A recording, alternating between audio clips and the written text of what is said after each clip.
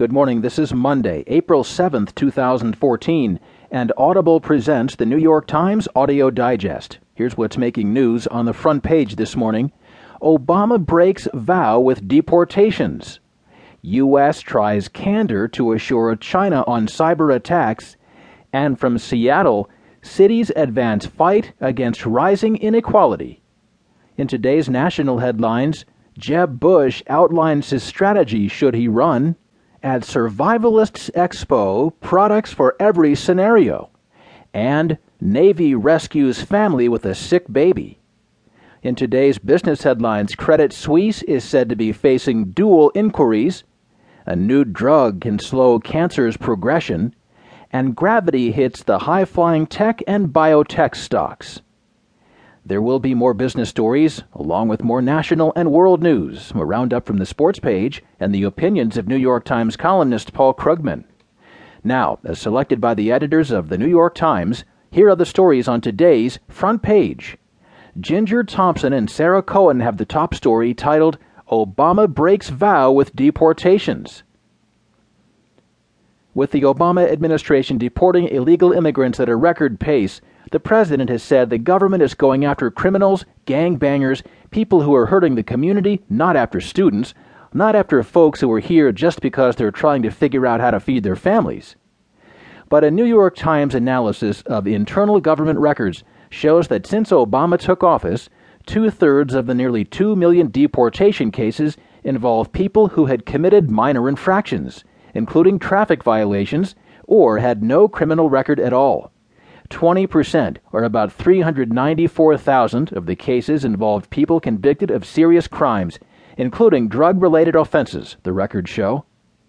Studies of court records and anecdotal reports over the past few years have raised questions about who is being deported. The Times analysis is based on government data covering more than 3.2 million deportations over 10 years, obtained under the Freedom of Information Act, and provides a detailed portrait of the deportations carried out under Obama. Deportations have become one of the most contentious domestic issues of the Obama presidency, and an examination of the administration's record shows how the disconnect evolved between the president's stated goal of blunting what he called the harsh edge of immigration enforcement and the reality that has played out.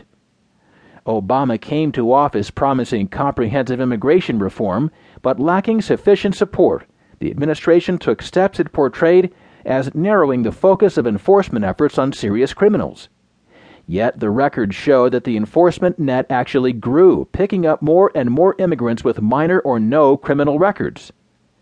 Interviews with dozens of current and former administration officials, as well as immigrant advocates, portray a president trying to keep his supporters in line, even as he sought to show political opponents that he would be tough on people who had broken the law by entering the country illegally.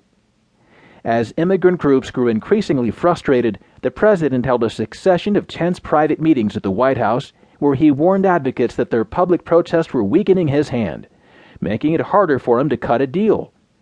At the same time, his opponents in Congress insisted his enforcement efforts had not gone far enough. 5 years into his presidency, neither side is satisfied. It would have been better for the administration to state its enforcement intentions clearly and stand by them, rather than being willing to lean whichever way seemed politically expedient at any given moment, said David Martin, the Deputy General Counsel at Department of Homeland Security until December 2010. They lost credibility on enforcement despite all the deportations, while letting activists think they could always get another concession if they just blamed Obama. It was a pipe dream to think they could make everyone happy.